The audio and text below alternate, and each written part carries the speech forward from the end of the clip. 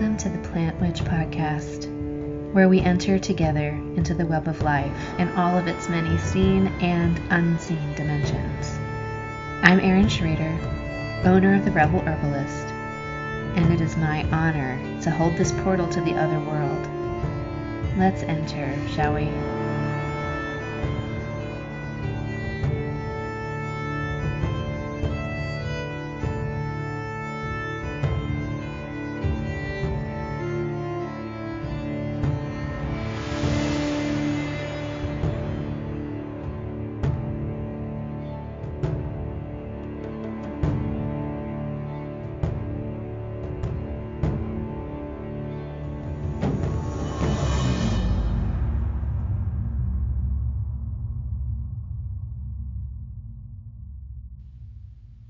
For the past few weeks, we've been talking about the shadow as it relates to our magic and our subconscious mind.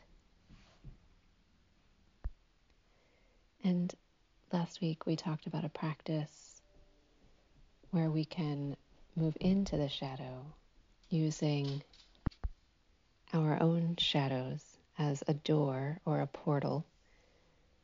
And now this week, today, and into tomorrow morning, we will be experiencing a lunar eclipse. It will be visible to us here in North America where I live between 4 and 7 o'clock Friday morning tomorrow. And a lunar eclipse occurs when the Earth is directly in line between the sun and the full moon.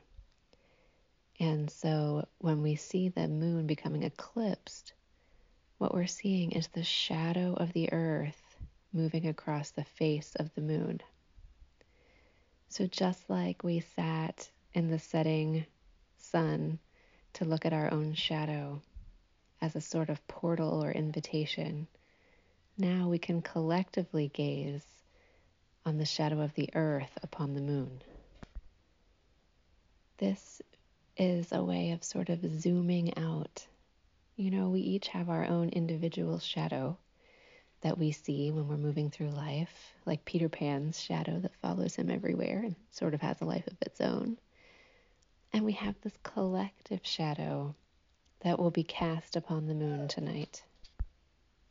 The collective shadow carries the unwanted, unintegrated, unclaimed, unhealed parts of the human story. For millennia, humans have identified the other and acted out their rage and their desire for retribution and their frustration toward injustice on who they consider to be the other. In the United States and all over the world, our collective shadow holds things like institutional racism, abuse against women, religious intolerance, abuse toward those who have less power or less value, especially children and those in poverty. And our collective shadow has been moving and shaking for the past 100 years, but really powerfully since the 1950s, 1960s. The collective shadow has been screaming for integration and healing. And that is coming to a fever pitch where people are just really feeling the collective rage, the collective injustice for all of the atrocities that have been visited upon people because of things they have no control over. All of the ways that women have been abused for being women, all of the ways that indigenous people have been erased and violated by the powerful colonial empires. All of this is really up for us. It's really in the mind right now. It's not in the shadow completely. It's emerging from the shadow. And this lunar eclipse is a symbol of this collective shadow being seen. It is time for us to see it. And every time we work in shadow and we work to integrate shadow, there must be an anchoring in the energy of love and healing, or those shadow patterns that emerge can send us into this spiral of reenacting those patterns, just with different power differentials.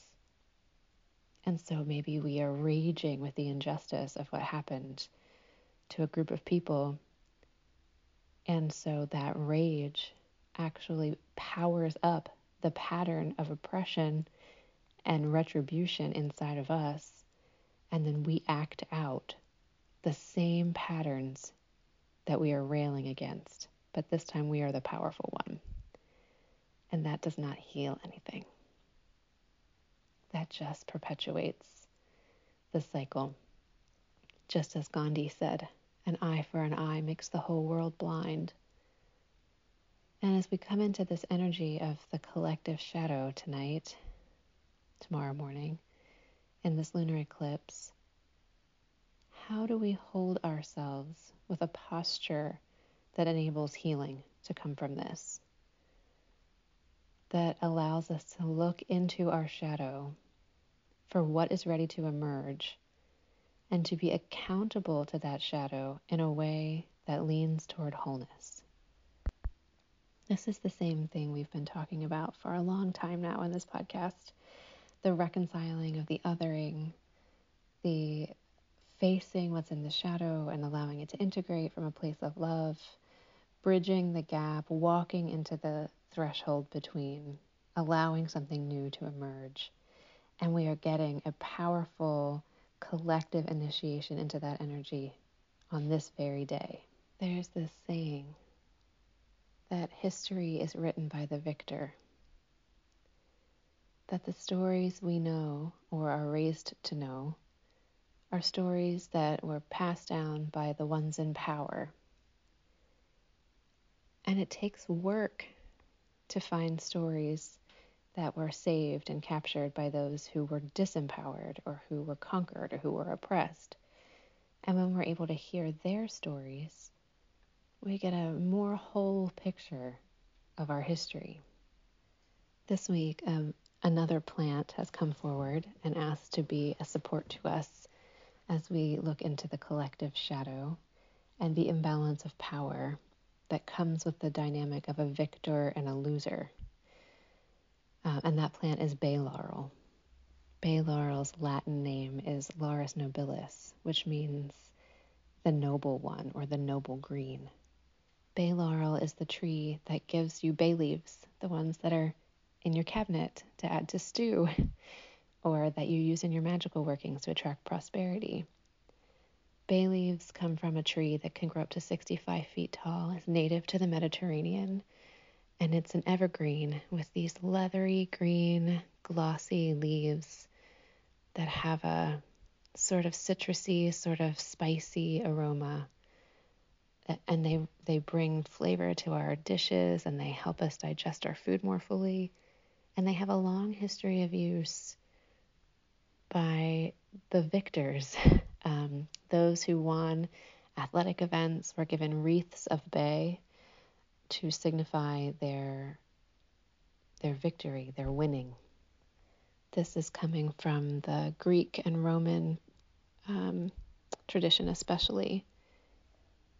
In the Greek traditions, bay laurel was called Daphne. And it was called Daphne because there's a story of a woman named Daphne who was being pursued by Apollo, perhaps because he was under the influence of Eros, perhaps just because he liked Daphne, I don't know. And she couldn't get away from him. And so she was changed into the bay tree to hide her so she could get away from his advances. And so this is another story that goes along with this empowering, disempowering dynamic. in order for her to be safe, she had to become invisible to him. And that is so much the wound that we carry as women. In order to be safe, we have to be invisible, or visible only in the right way, only in a way that's pleasing to those who have power. That's not true just for women, that's true for all oppressed peoples, that there are these ways of being visible that are acceptable and ways of being visible that bring the wrath of those who have power. And so bay leaf tells us about that in its history and in the way it's been called Daphne, to honor this woman who had to become invisible. In old Europe, healers would often wear garlands of bay laurel around them as a protective and clearing sort of plant to keep them safe from negative energies, from sicknesses. Emperor Tiberius of Rome wore a wreath of bay laurel every time there was a thunderstorm, because it was believed that bay laurel protected from lightning. So it was thought to keep us safe from catastrophe, from that sudden Uranian shakeup, the events, the tower events of our lives, like lightning, that turn everything on its head. Bay laurel hung in the windows, planted at the doors, hung from the ceiling, worn as a garland, was a buffer, a protection between the wearer, or the home that was adorned by bay, and these strikes of disaster that would come and visit people when you least expect it.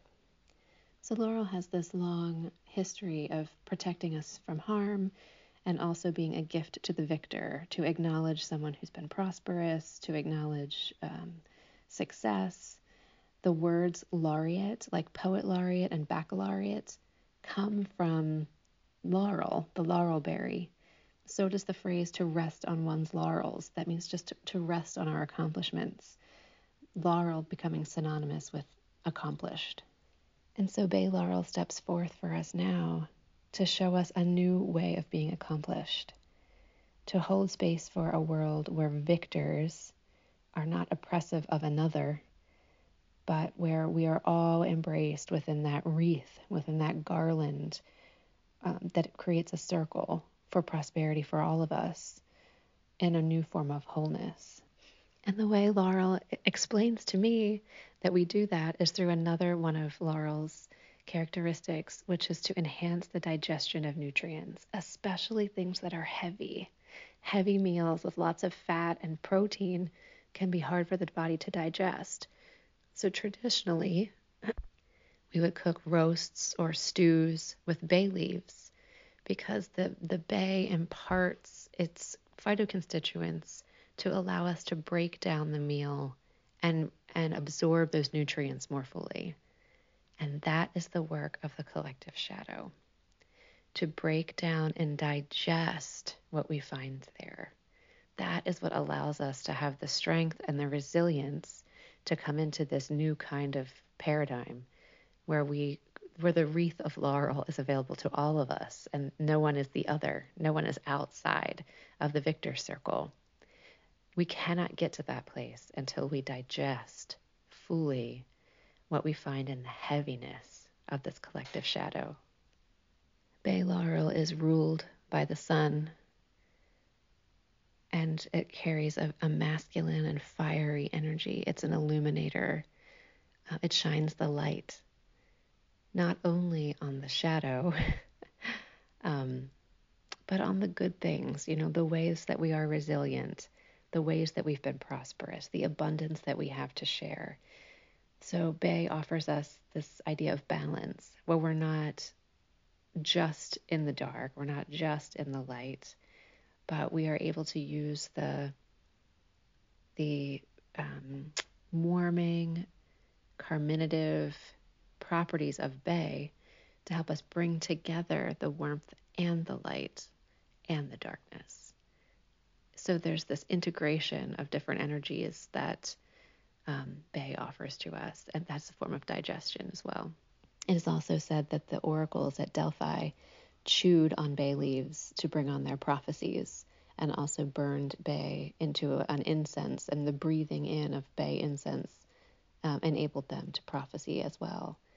There's still a tradition of putting bay leaves under your pillow to bring on prophetic dreams, also burning bay leaves or drinking bay leaf tea or bathing in bay leaf tea to help bring on prophecy and clarity of sight. We can also use a branch of bay, leaves still on a branch, dipped in water or a hydrosol, and then sprinkled through a space to impart that blessing and abundance and clearing energy from the bay, as well as the sprinkling of the water as a sort of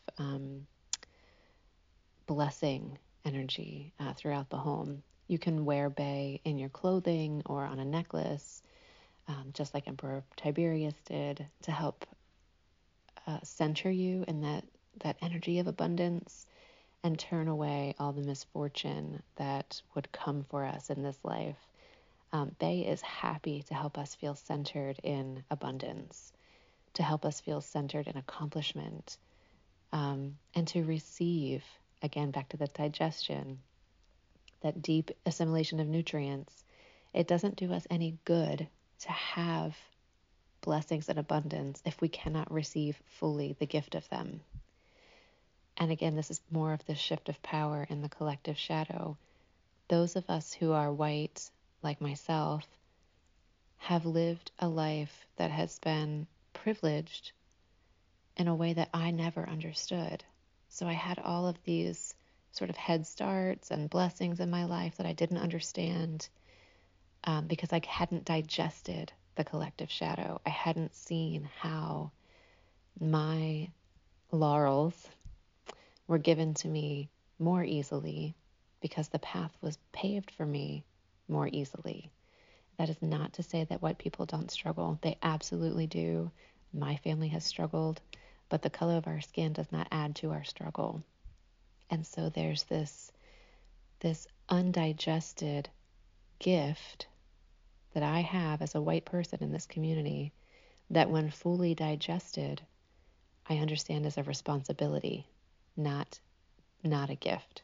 It's a responsibility that I have to use in a way that creates the laurel wreath that encapsulates all of us, not just people whose skin color or religion or gender identity puts them in the in crowd instead of the other crowd.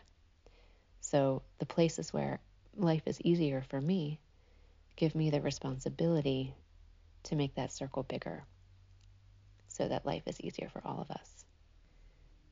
And so tonight, as we welcome this lunar eclipse, this collective shadow gazing opportunity, Bay Laurel offers herself or himself, he's considered a masculine plant,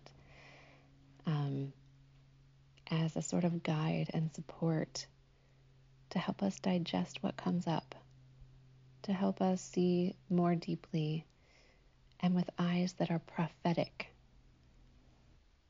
And prophecy really means that we are taking into ourselves divine inspiration, something beyond us, bigger than us, something with a bigger view, a larger perspective, is breathing truth into us in a way that can guide us into wisdom. And that is what Bay Laurel wants for us. It wants to help guide us in divine inspiration into walking in a way that creates a future that is abundant. We can meditate with bay, just putting a bay leaf between our hands and breathing through our heart center and allowing bay to communicate. Asking for a message from bay leaf in a meditative state would be a wonderful way to work with bay tonight. You can burn bay leaf and breathe in the smoke, and the same kind of thing. Ask for prophecy, ask for divine inspiration. You can write on bay leaves what you need help with in single words or sentences. What is keeping you from being able to digest an experience, or what do you feel is a barrier between you and the sort of abundance and prosperity the bay signifies, and then burn those leaves to release the obstacles that keep you from fully digesting your experience or keep you from fully receiving. Even more powerfully, on a night like tonight, you can write things that are part of the collective shadow and lend your personal energy to the healing and resolution of the collective shadow on this planet. I think that's what I'll be doing tonight.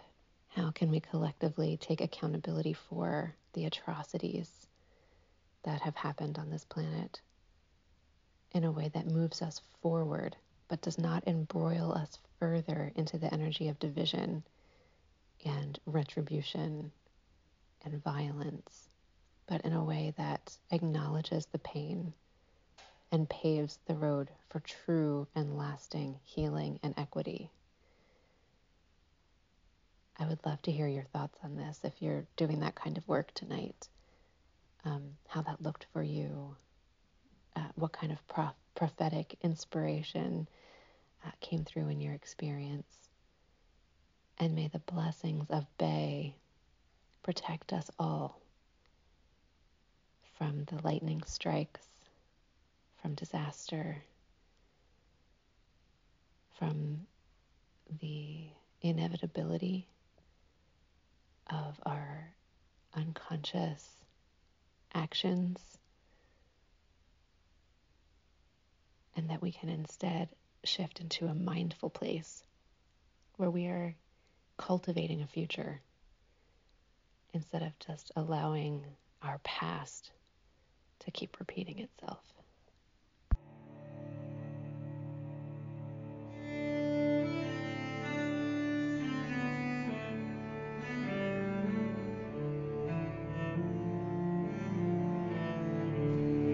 Thank you for joining me for the Plant Witch podcast. I'm your host, Erin Schrader. I'm an herbalist, a mother, a holistic nurse, and a practitioner of the ancient ways. You can connect with me between episodes at therebelherbalist.com or on Instagram and Facebook, The Rebel Herbalist.